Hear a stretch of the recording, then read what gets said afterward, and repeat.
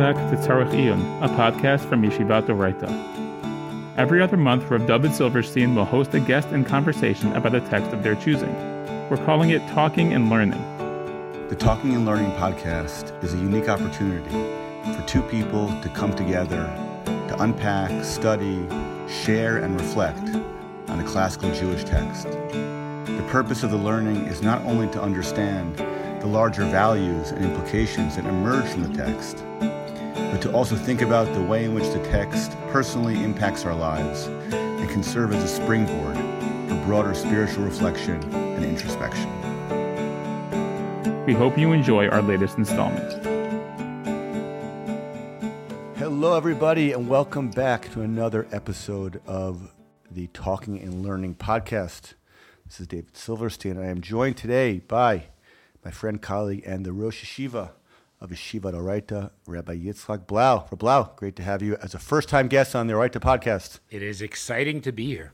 I will note, just for the listeners, an interesting fun fact about the Blau legacy that I'm not sure if everybody knows this, but Rabbi Blau's grandfather was a very prominent rabbi named Rabbi Teitz from Elizabeth, New Jersey, a European-trained rabbi who actually was one of the earliest proponents of using the microphone, specifically the radio, as a medium to transmit Torah. So I feel like sitting here with his grandson is a kiyum of lahachzir atara liyoshna, of restoring the glory back to the old days. So Rabbi, maybe you can just tell us quickly, is that really accurate? Was your grandfather an early proponent of using medium as a way to spread Torah? It is actually totally true. I think he might have been the first to give a Gemara shir over the radio.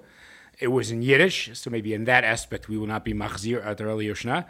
But many people listened. Interesting enough, most loved the Gemara. Some people just loved his Yiddish. They would listen to hear beautifully spoken Yiddish. And there were actually tshuvot written because the questions about teaching Gemara to non-Jews in the broader world. And the Sridi Eish has a tshuva that's a response to my grandfather's question. So it actually led to some very interesting halacha conversations why this was a legitimate enterprise. Just out of curiosity, was there any opposition within sort of the world of his rabbinic colleagues to sort of that medium? It is interesting because my grandfather was a bit of a trailblazer and willing to go his own way.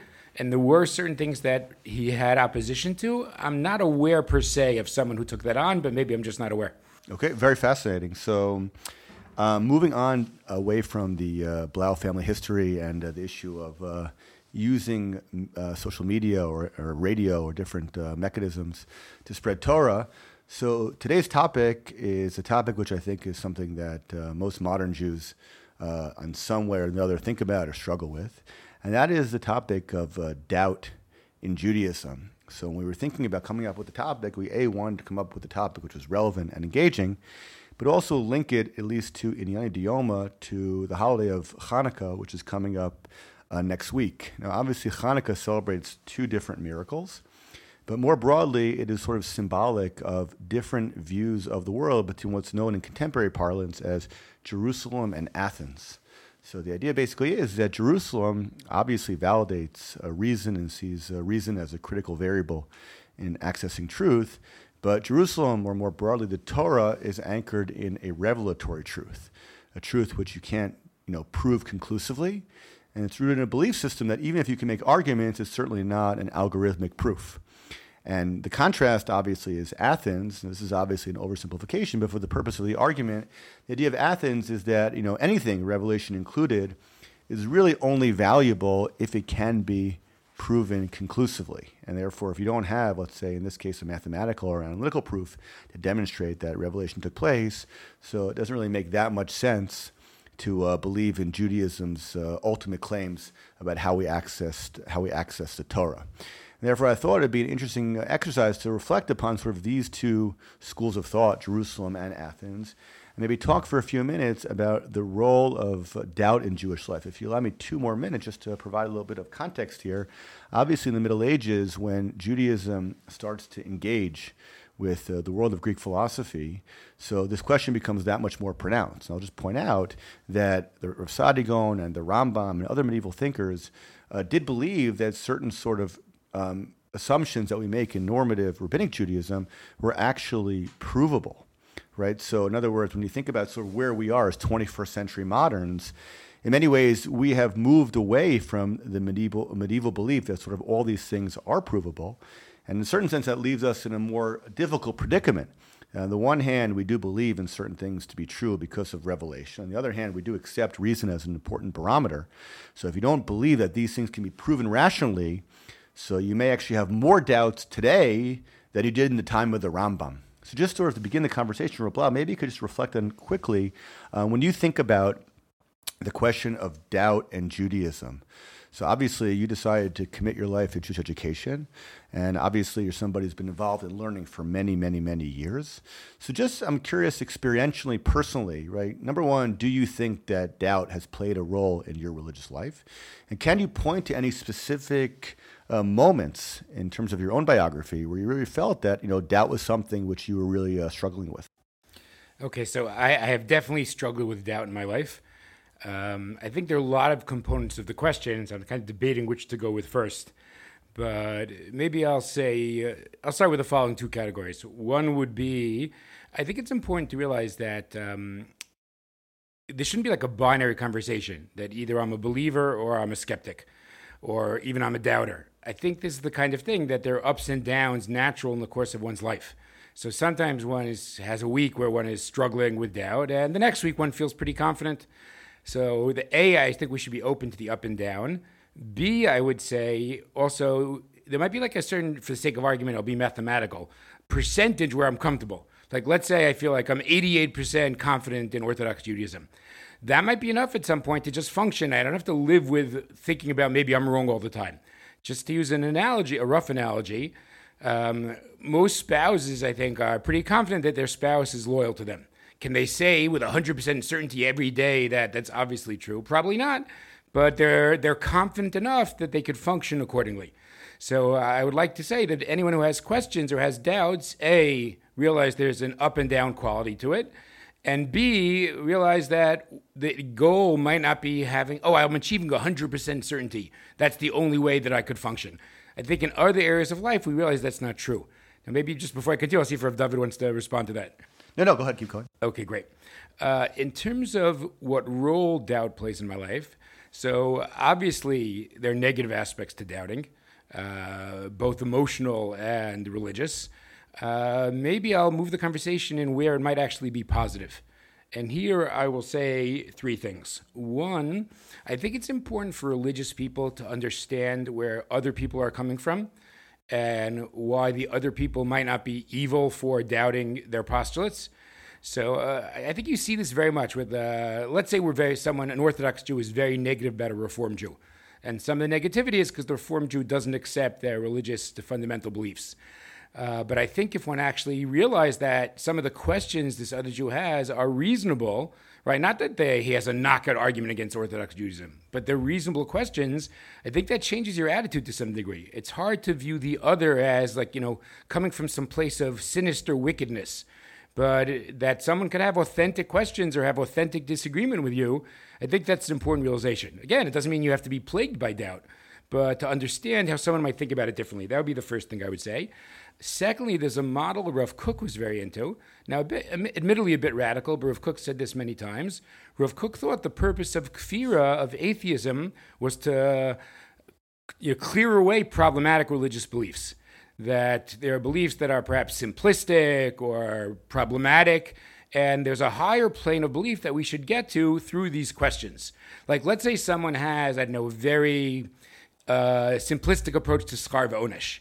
And he's convinced anytime someone loses a basketball game, it's because they just spoke Lashon Hara, and the guy who won the game is because they stayed another 10 minutes at night Seder, right? But at some point, this could become really problematic. Like, you tell, people who suffered in the Inquisition that they must have been sinners. So Rav Kook might say, if I ask skeptical questions, I'm not going to lead to denying Judaism, but I'll get to a more sophisticated understanding. And sometimes those questions are quite helpful. For David's mind, I'll do a third category. Go for it. Okay, so we've got, again, category one was understanding the other. Category two was getting to more sophisticated Judaism. Sometimes it's not just a question of sophistication. It's just that we should be thinking people. And thinking people will get to a deeper pshat. Let me clarify what I mean. It's not just about simplicity. It's about understanding the Torah. Like, let's say someone says to me, This is a good example because I think no one's aware of it. According to the Bible critics, the model in Sefer Shmot means we enter the land without any war. We don't have to fight battle. And all of a sudden, in Sefer Dvarim, there's all these things about war. All of a sudden, you have to go to battle. So there must be two authors. So I'm not a Bible critic. I don't believe there are two authors. So then I noticed that the Sforno thinks that we were supposed to merit entering Israel without any conflict, but because of our sins, because of Chet HaEgel and Chet HaMeraglim, that's why we have to go to war. Now, the Sforno doesn't say that he's answering the Bible critic's question, but when you read that Sforno, you might realize, whoa, that's interesting, right? Maybe the Bible critic's question could have led me to the Sforno's pshat. So I would say again, in my mind, where is doubt perhaps positive? I understand it could be very negative. A, again, understanding other people. B, getting to more sophisticated Judaism. And C, just being a thinking human being. It is good to think deeply about Torah. Well, I mean, those are, I think, all important categories and obviously important caveats for thinking about a more sophisticated approach to belief in general, more specifically the question of doubt. Just to push back for a second, not on the content of what you're saying, but more sort of shifted slightly to your personal encounter with the world of doubt. So you mentioned before that, let's say, for example, Rav Kook has his vision that the goal of heresy is to sort of pave the way for more pristine faith, right? So you can imagine, for example, that if you're somebody who's studying the world of ideas, so like someone like Rav Kook, so you can imagine that if you're deeply confident in the ultimate truth of the Torah, well, then every time you encounter sort of a problematic idea, you can say to yourself, well, you know what, this is a short-term hit, but I recognize that ultimately, given the firmness of my belief, I'll be able to use this in service of some type of greater commitment to God. But let's say, for example, you don't have the intellectual rigor or the piety of Rav Kook. So let's say, for example, you're somebody who does encounter questions about Judaism. So it could be that you hopefully deep down believe that maybe Rav Kook is right, that this is part of a larger sort of divine plan. But in the moment, right? In other words, have you ever had moments in your own religious life where, you know, you're reading something or thinking about something or experiencing something where you may know in the back of your head, maybe this is all part of a larger vision of humanity or of religion, but right now I'm just trying to make sense of how can this possibly work in the context of my day-to-day religious life? That is an excellent question, Rav David. And I agree with what Rav David's saying. Rav Kook was a person who had an incredibly intense sense of divine encounter. So I think for him, like, it was a given that we encounter God. Now, the only question is, how do we go about thinking and conceptualizing our Judaism? And I agree for many of us that that's not the way we experience the world. And that, of course, means the risk is greater. So I can't deny that. I can't deny that the risk is greater. I guess I'll say two things in response. One, I think, as Rav David mentioned before, we live less in a world where everything can be rationally proven. And therefore, I think in our decision-making, I think we have to be more open to other elements beyond sheer reason. Again, as he said, we're not punting reason. We're not giving it up. It's still shaping our worldview. But we are allowing, I'll make two categories now, experiential elements and even pragmatic elements to play a role in our decision-making. And I think that's legitimate. Again, experiential elements would be more, again, experiencing the beauty of religion, religious experience, the beauty of morality. And pragmatic would be, what lifestyle do we think leads to a better life, to a more meaningful existence? And someone might say, I don't know 100% the truth, but I do know that Shabbat engenders good family. And I do know that Shul engenders good community, right? So at that point, there'd be pragmatic elements as well. Now, again, this is still no guarantee. But I do think that some of the response is that what draws us to Judaism is more than just, the cosmological argument, the theological argument, the argument for mass revelation. There are other things playing a role. The other thing I'll say, and maybe this is a little bit radical, but I'm kind of willing to take the chance, even though I do know it means that there'll be some doubters who can't find their place in Judaism. I just feel like there's no real alternative. I think because there are real questions, and I think there'll be a real danger to totally non-sophisticated Judaism. I think there are real problems there. So I admit someone could say that I'm making a mistake in the cost-balance ratio, and better if we not open these questions and just have a more simple Amunah Pshuta approach. But in my mind, that's also a risk. It's a risk to have a very simplistic Judaism. It's interesting. I'll just sort of pick up on two elements of what you mentioned. So this issue of utilizing pragmatic arguments in service of religious faith, it's actually something that speaks to me a lot. And what I've noticed recently is that there are a lot of, I don't know if a lot, but there certainly are contemporary philosophers. For example, Sam Liebens, he has a new book coming out through Magid about rational approaches to Jewish faith, although obviously the book has a very unique angle. And I think I haven't read the book extensively, but I have read pieces of what he's written in other places. And one of the sort of cornerstones of the argument there, on some level, is an attempt to appeal to pragmatism. The claim being basically, now again, I'm not quoting Professor Leibniz directly, but the idea in a nutshell assumes that, you have to sort of use like a, William James sort of model for thinking about faith. You think about sort of like, what are your live options, right, in terms of your faith commitments, and then sort of make decisions within those live options. I guess it's theoretically possible in the world of abstract epistemology that, like, Wahhabi Islam is right, but that's not really, a live option for me right now. So I think, I wonder sometimes, that argument actually speaks to me a lot, and I get the sense from what you're describing that it speaks to you on some level. I wonder sometimes if that's just a function of age. I think when I was 18, if you would have sort of appealed to pragmatism, I would have thought that you're just sort of selling out. Right? In other words, when I was 18, I was looking for cosmological proofs, teleological proofs, and the feeling was that those weren't going to suffice. Well, somehow it was an attempt by Judaism to sort of punt the big questions in service of sort of focus on the standard sort of codes of Jewish law. But I wonder sometimes when we get older, not that either of us are that old, but I do think that there is a trend that when you get older, you start to realize that pragmatism is a strong feature of life, and it actually may have some epistemological value in terms of making decisions about how we sort of navigate. Once again, I hope we're not looking for a debate, because I cannot agree more. I used to like to say, like, when I was younger, I was like a pure truth seeker. Like, the only question that matters is, what is the truth? And I can't say I've given up on truth, for sure not. I still care. But the idea that pragmatic considerations are part of the evaluation has definitely become more pronounced for me as I get older. If I could just pick up on your James example, here's one thing I could definitely point to. I'm not going to do the whole James essay in the interest of time, but James says we have a right to make a choice when the choice is what he calls forced, momentous, and live. And for years, I agreed with forced and momentous and didn't agree with live. And now that I'm older, I agree with live also. And I'll just explain extremely briefly.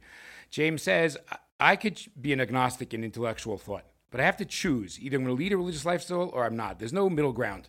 That's a forced choice. Right? I don't have to choose which flavor ice cream I want for dessert, but I have to choose. I'm going to leave a religious lifestyle or not. Momentous means the choice really matters. Right? It's a significant choice. So I always thought that was important, a forced choice and a momentous choice. But a live choice, he would say what Rav David said. Those of us who grew up perhaps in the Western world, maybe Christianity is a live option for us. Maybe Reformed Judaism is a live option for us. But being a Hindu is probably not such a live option for us, or being Zoroastrian, right? So I thought, what does that matter? That's just an accident of birth. But I realized that, it's not a reasonable proposition that I have to try out every single religion out there for half a year before I decide what life I should lead. That's just not reasonable. It doesn't lead to a good life. And I think at that point, I have to restrict myself to what's in my mirror, as it were, what's on my horizon. And as I'm older, I even appreciate James' third point, right? One has to choose among the live options one has. And add sort of another point, which sort of mirrors what I was describing before, is that I think that there is obviously an element of getting older and appreciating the complexity that, unfortunately, youth tends to sort of blind you to. But actually, I was listening to a podcast not that long ago between two very interesting thinkers. One, her name is Oria Mivorach, who is a very interesting scholar of postmodernism and a student of Rav Shagar, at least an indirect student. And then she was having a debate with somebody, I can't remember his name off the top of my head, but he wrote a book called Platina Viplastalina. If you want to Google that, you can find his name. But he was making an interesting observation about Rav Shagar. Now, Rav Shagar, you can do a whole podcast just on Rav Shagar and his relationship to doubt. But Rav Shagar was one of the most important contemporary Jewish theologians for a lot of reasons, not the least of which was the idea that he was willing to contend with postmodernism as a philosophical construct. And this professor on the podcast was making an interesting argument.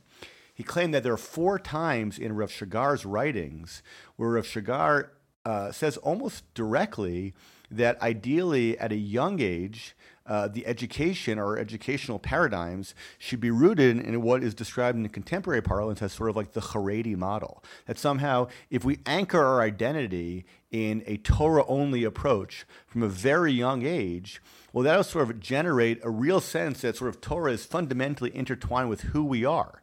And therefore, if later on someone comes along and says, your Torah identity is only a social construct, well, his argument would be is, well, even if it is sort of a social construct, let's not minimize the power of social constructs here. And sort of Torah is by definition who I am because it was such a strong part of our kitschkas. And if you think about it, what I'm sort of describing here are sort of two different stages of life, which in a certain sense, in the middle area of our lives, we're not that open to. Like when we're 18, if someone says to you, yeah, but you developed all this intensity from your youth, so you'd say, well, that was just a function of chance. And then you would say, well, about pragmatism, and you would say, that's not serious in terms of its philosophical rigor.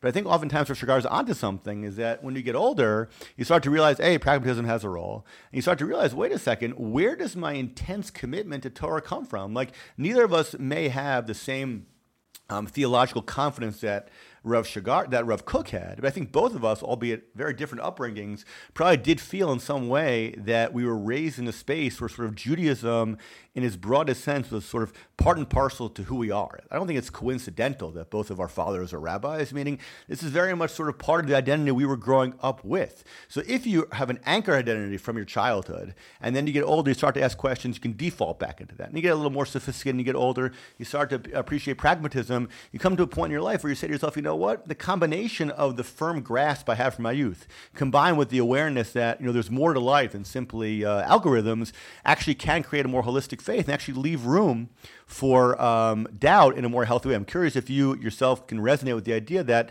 obviously, I went to Salman Schechter, which is very different from the Long Beach Yeshiva, which you went to. But I do think I'm curious, given your background in that world, like how much do you think that just early childhood education and fortifying a sense of this is who you are plays a role in your ability to actually tackle doubt head on? Okay, now things are getting fascinating because having just justified pragmatism, I'm now going to make a move against it. Rav David's right. I basically was in Haredi schools my whole life till I was 19.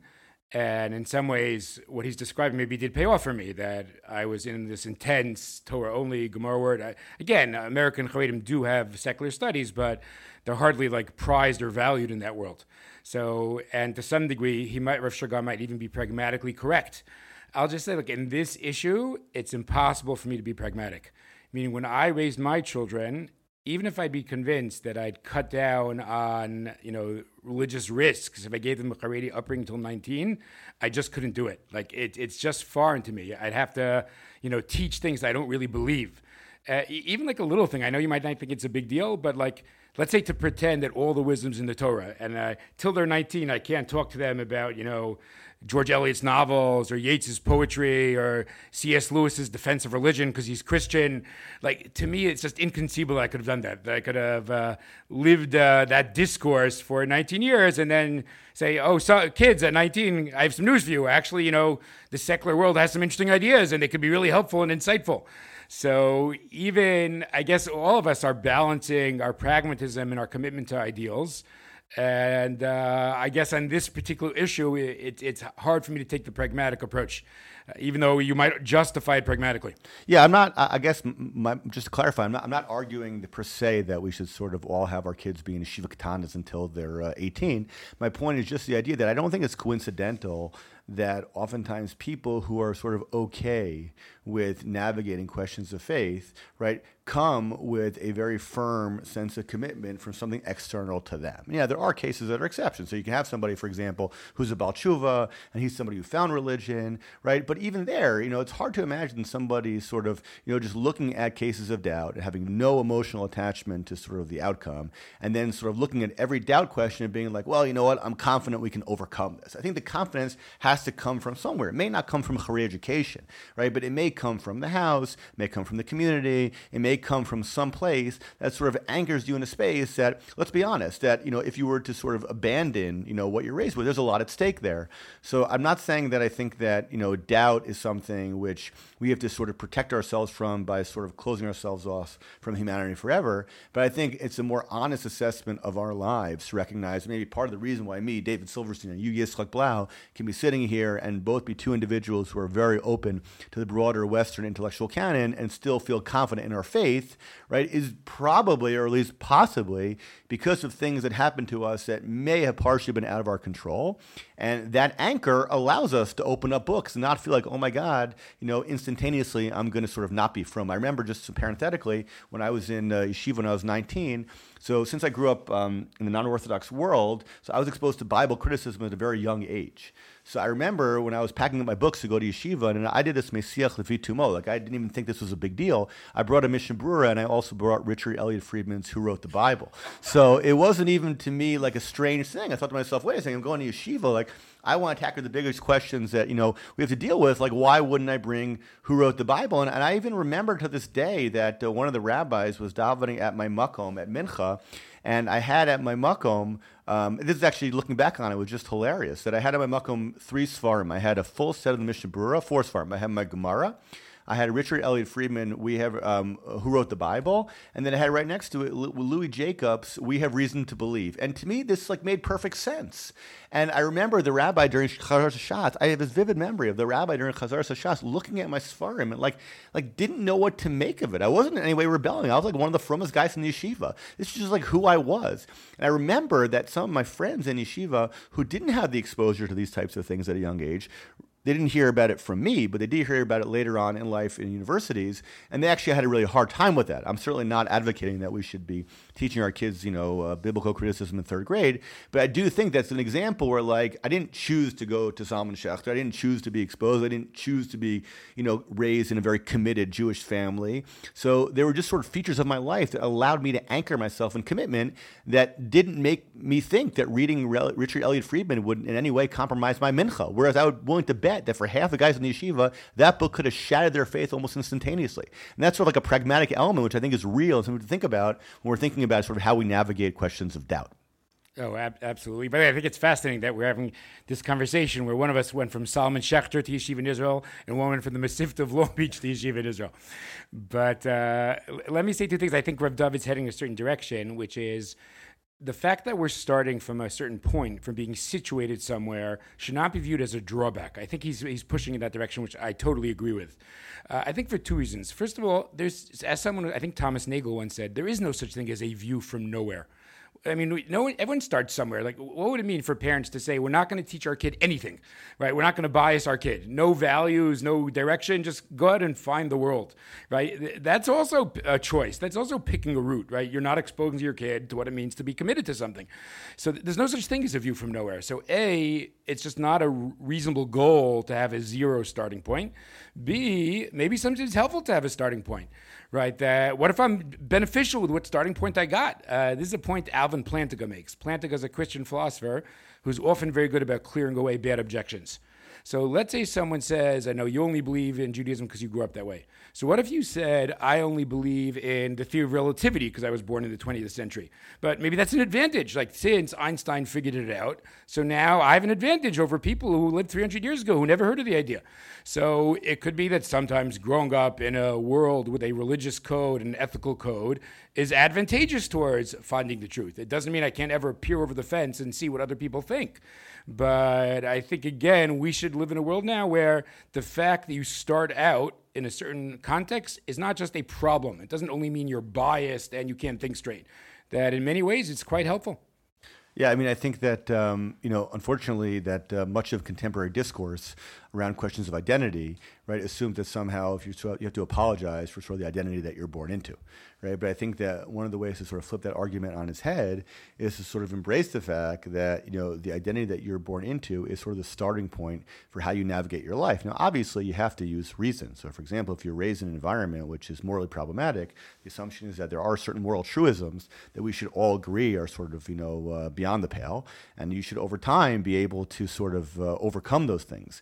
But the fact that you're born into a certain situation shouldn't be a limitation in any way. It should just be a fact of your life, and you start to navigate those conversations from that place. I like to use a metaphor of sort of like the right of first refusal here. In other words, you're born into an identity, and you have that identity is sort of given to you, and it has the right of first refusal. That before you're going to explore something else, well, you should start by exploring the identity that you're born into, right? To use an analogy, it's like you're born into a certain family. You don't apologize for being born into a certain family and start to spend your entire life, experiencing different families. You assume that if your family is a healthy family, so you're going going to assume that that's the place that's best for you. Obviously, if you live in an environment which is corrosive or there's other types of very complicated things going on in your family, well, then you leave. But all things being equal, nobody thinks that it's somehow, a challenge to your free will in a meaningful way that you've never seen what it's like, at least for me, to grow up in the Blau family. I'm pretty confident about my life in the Silverstein family, even though I don't know anything else. Right? So I think that's an example where, like, once we have that attitude from the beginning, we don't constantly sort of live on the defensive that we have to apologize for all of our sort of assumed identities that are simply a function of life. I'll just sort of like transition for 1 second. When thinking about these questions, obviously, there are a lot of texts that we could turn to. The Jewish tradition is extraordinarily vast. And there are a lot of contemporary thinkers. Rabbi Lamb, for example, has a very important essay about faith and doubt. But beyond Rabbi Lamb's essay, unless you want to address that one specifically, are there specific texts, either medieval, Talmudic, or contemporary, that help sort of guide your perspective on the question of doubt? Okay, I think that's a very important question, because it could be there's a listener right now who says, it's very nice, this is what Rav David Silverstein thinks, and this is what Yitzchak Blau thinks, but it flies in the face of our tradition, right? Our tradition is very negative to kfira, and maybe even negative to doubting, you could quote sources, and therefore, this is divorced from Jewish tradition. So I would say, I think there's a real sense among many achronim that modernity is really different, and even before postmodernity. And maybe I'll just mention two sources. I think there are many. There's a famous Chazon Ish that says that the harsh treatment of heretics doesn't really apply today. And the Chazon Ish says a couple of things. One thing he says is that once there was a world where it was more clear that there's a God, and we don't live in that world. We don't experience divine providence in that acute way. And therefore, A, I think we'd be more understanding of people's doubts. B, I think the Chazon Ish says it wouldn't even be effective. Right, there's a world where being tough is effective and a world where it's not. And I think he used the phrase, the avotot ahava, if I recall correctly. We have to bring people with the cords of love. So I don't think the Chazon Ish is, suspect of being, a liberal Orthodox Jew from America. Okay, but he understood that, the modern predicament is different and the attitude to the kofar will shift. So I just want to throw in some Rav Kook also, because I think Rav Kook goes one step further. Because the Chazon Ish just gave us a reason, so to speak, not to be negative toward the kofar, not to be, dismissive of the kofar. But Rav Kook would also talk about idealism that he finds outside of Orthodox Jewry, which, again, Rav Kook even writes explicitly. Once we assumed if someone was a kofar, they also didn't have an ethical code, right? Maybe in paganism it went together. And Rav Kook says it's just not what he sees. Rav Kook is very affected by the idealism of secular Zionists, many of whom really gave their whole lives to trying to better the situation of the Jewish people. So in my mind, that's a very important model also, that A, we realize that doubt should be dealt with differently. We don't have the same negativity as the Chazon Ish would say. And B, we could even find something positive in those that don't end up comfortable in Orthodox Judaism.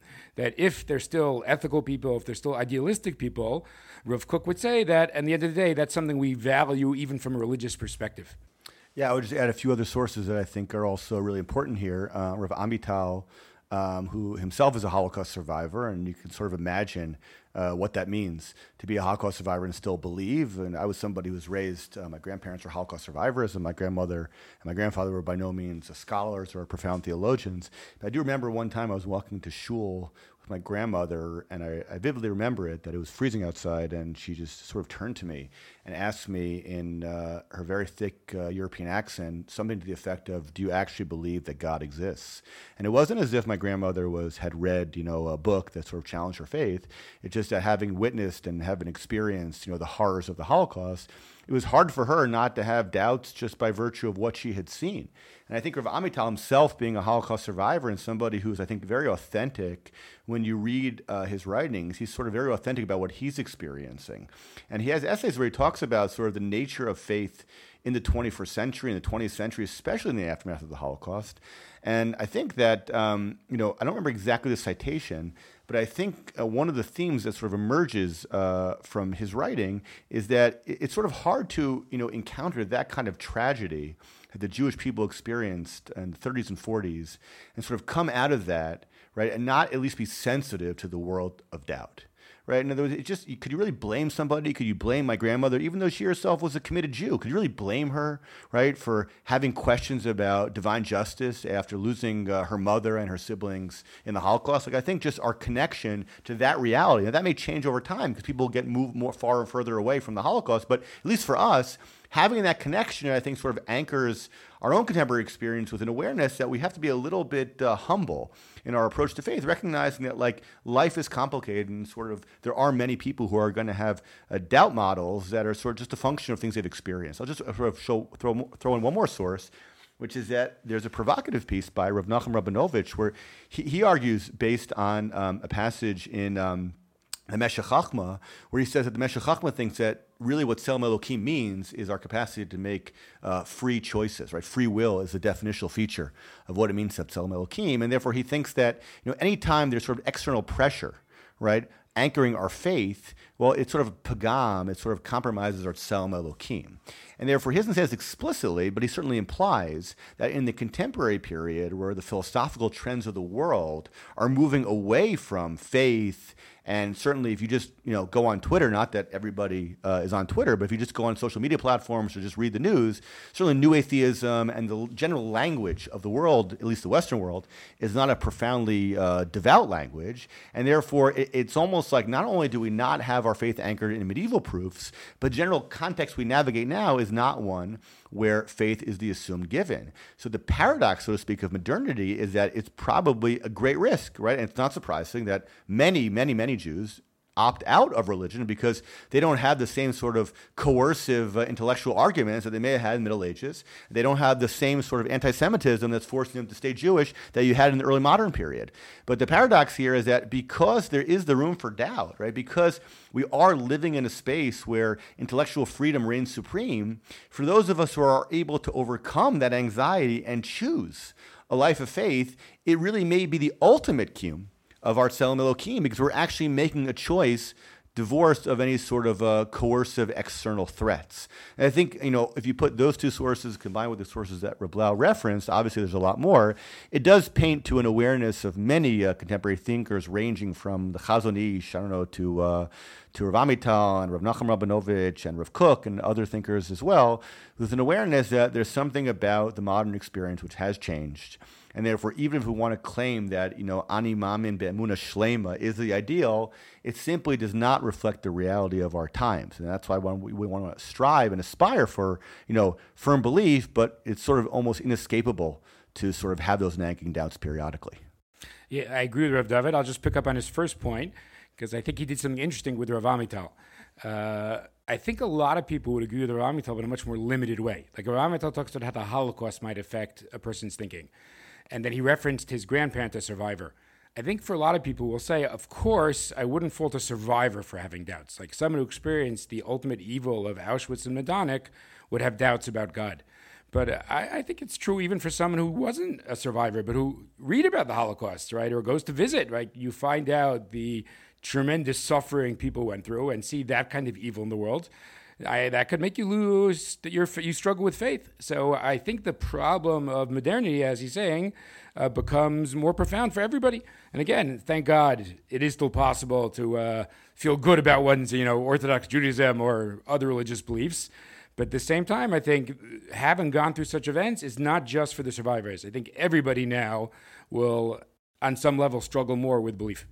Maybe we could just sort of end by sort of doing a thought experiment.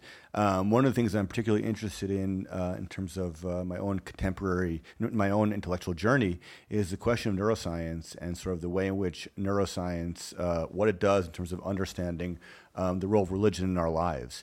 So let's just think for a second about the following scenario. Like, let's say, for example, you had a student, and I'm sure we both have students like this, who go to college or read books or listen to podcasts about neuroscience, and they started to question the value of religious experience. Like, let's say, for example, they say, I really love the davening on Oraita on Friday night, and I really feel connected to the davening or the Havdalah service at my local Hillel, and I really feel inspired in that moment. But the more I study about the brain, the more I understand neuroscience, the more I realize that there's just sort of neurons being fired all the time, and it's tough to tell whether or not I'm actually having a religious experience or something which is simply a reflection of like the physical nature of my brain. So neither of us are neuroscientists. neuroscientists.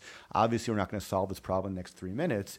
Just as a matter of policy, like what do you think is a good strategy for somebody, irrespective of the specific neuroscientific question, what do you think is a good question for somebody who themselves is anchored in faith but encounters a struggle? Like, what do you think is the best strategy to sort of moving forward?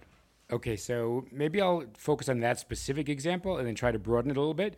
One of the things I want to write about one day is how science has made tremendous progress in helping humanity in modernity, and yet there's a narrow scientific perspective that closes off almost all of what we value, which we have to avoid. And in Rav David's example, that is not, I think maybe I'll phrase it, here's the broader point. Sometimes critiques of religion are not critiques of religion, they're critiques of everything. And I think that's an example of that. Meaning, I could undermine my robust chadodi with that kind of thinking, but I could undermine everything with that kind of thinking. Let's say I love hugging my son, right? Couldn't I also, I could give some evolutionary, biological, chemical explanation for why I like hugging my son and decide it's nothing more than, a survival tactic for an evolutionary perspective. It's nothing more than certain chemicals, reactions happening in my brain. I could undermine a basketball game that way. I could think, I think I'm really enjoying the jump shot, but let's think about what's going on inside. I could, giving up something for a friend, right? So when, I would say as a good rule, when there's something that undermines everything, it's probably problematic. We probably should not walk down that way. So I would ask often, I'm not saying it's true about everything, there are some objections that are specific to religion, but really that's a good first question. Is this really an objection to religion or it's an objection to everything? And if it's an objection to everything, I think we have good reason to reject it. Yeah, I would just sort of maybe broaden that slightly. I think that it's an excellent sort of reply. I would say that when a person encounters this question, right, the first thing he should ask himself is, are there other angles to the question that aren't being addressed specifically by the presentation? So, for example, if you only see the world in neuroscientific terms, well, you get the impression that there's nothing else out there in terms of determining what is true. But I think a broader way for thinking about knowledge is that, like, every question is has different angles. There are philosophical elements to that question, there's theological elements to that question, there's psychological elements to that question. And I think that, like, instinctively people get defensive, but the first thing you should do is sort of broaden the question. Like, even if you have a specific problem within this one very sort of limited angle of neuroscience, okay, but maybe neuroscience is only focusing on one element of the conversation. And actually, before we start, having a panic attack, we should ask ourselves, are there other ways to answer this question without just thinking neuroscientifically? I'll just sort of end maybe with one last question, which obviously is a broad topic, but we only have 2 minutes or so, is, I think one of the challenges people have is, let's say, for example, you start to have doubts or you start to read books. So even if you feel confident in your faith, right, is there ever a moment where you think that a doubt should actually impact a religious person's halachic observance? Now, obviously, I'm not talking about the quality of the observance, right? Obviously, if somebody really believes, so his prayer will probably be a different type of encounter than if a person struggles. But I'm talking about more the mechanics. Like, can you imagine someone saying, I'm going to hold off on davening mincha right now because I don't really feel so confident in my belief system? Or would you say that no, part of the experience of religion is sort of, working through these problems while simultaneously maintaining commitment? Wow, not sure you should ask me such a complex question with 2 minutes to go, but I'll do my best. It's a little tricky for me because some of the issue might be are the doubts about ethical issues, and in particular because I do believe that our ethical intuitions can influence psak. Now, I don't mean ethical intuitions are a bulldozer and we could just change every isser we want. But I think there is a certain amount of flexibility in the tradition where if you have strong ethical reasons, you'll rely on a shita that's a minority position, you rely on a svara you might have relied on otherwise. So there, I think it's hard for me to differentiate like the doubts and the ethical pull.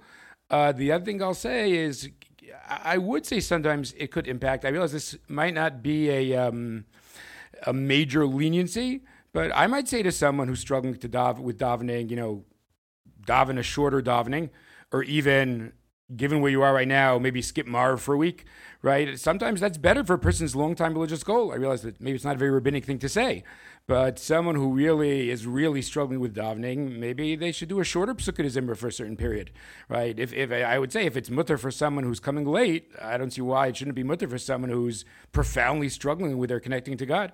So I don't know if that's a good enough example, but that would be an example in my mind where it could have an impact. Yeah, I would just say that answer is very much sort of, I think, pastorally powerful in the sense that you're sort of recognizing where the person is and acknowledging that, there may be sort of long-term consequences to not being in any way willing to sort of bend even slightly. But I don't think it necessarily deals with the question philosophically, meaning I think that there are two issues going on whenever you have these types of dialogues, right? There's the sort of personal pastoral, and you want to sort of anchor the person's faith in a reality of where that person is. But there's a more meta question, which is, wait a second, does practice require perpetual certainty? I'll sort of just reference, maybe we'll end with this, that Rabbi Lamb, he has, in part of his essay, he talks about doubt versus denial. And at least for me, I know the guys in my shir have heard me talk about this before. For me, that was a very powerful moment in thinking about the dissonance between doubt as sort of reality in the abstract versus doubt actually having real concrete manifestation in the world. So, for example, think about it this way. In other words, people think about it like, well, if I'm having doubts, maybe I shouldn't daven mincha. But one of the things he points out is that doubt exists in the abstract, right? Doubt exists in the intellectual petri dish that is our minds. But once we actually have to do something, at that point, not davening is not a function of the doubt. It's actually a denial of that which you were doubting. So if you, again, getting back to what we were talking about earlier, if you have an anchored identity, and this is sort of who you are, unless you're at the point where you think that the belief is totally irrational, totally unreasonable, so you're sort of, it's better off, I would argue, sticking with the status quo and anchoring your faith or anchoring your practice where it is right now with an awareness that if you stop doing that, that's also a statement. So if you deny something categorically, well, then it would make sense to sort of give up. But assuming, for example, that right now you're only doubting, right? So in that case, I would say you're probably better off, even from a philosophical perspective, maintaining the status quo, albeit with the caveats you mentioned earlier that you may want to sort of, tweak it a little bit to account more pastorally for sort of where you are emotionally. Okay, so this is obviously a conversation that can go on for many, many hours, and hopefully we'll be able to have another podcast, either a follow-up or a topic that relates to these types of questions. I want to thank Reb Blau for joining us on the Talking and Learning podcast, and I want to encourage anybody who's listening to the podcast who has any questions for either me, Reb Blau, or really anybody else, and just wants to use our email address as a springboard for talking about ideas. Our email address is toraihtopodcast@gmail.com, and always feel free to be in touch. And if you have any comments, observations, we're always happy to hear. Wishing everybody a Chag Chanukah Sameach. Yeah, everybody should have a great Hanukkah, and thank you to Rav David.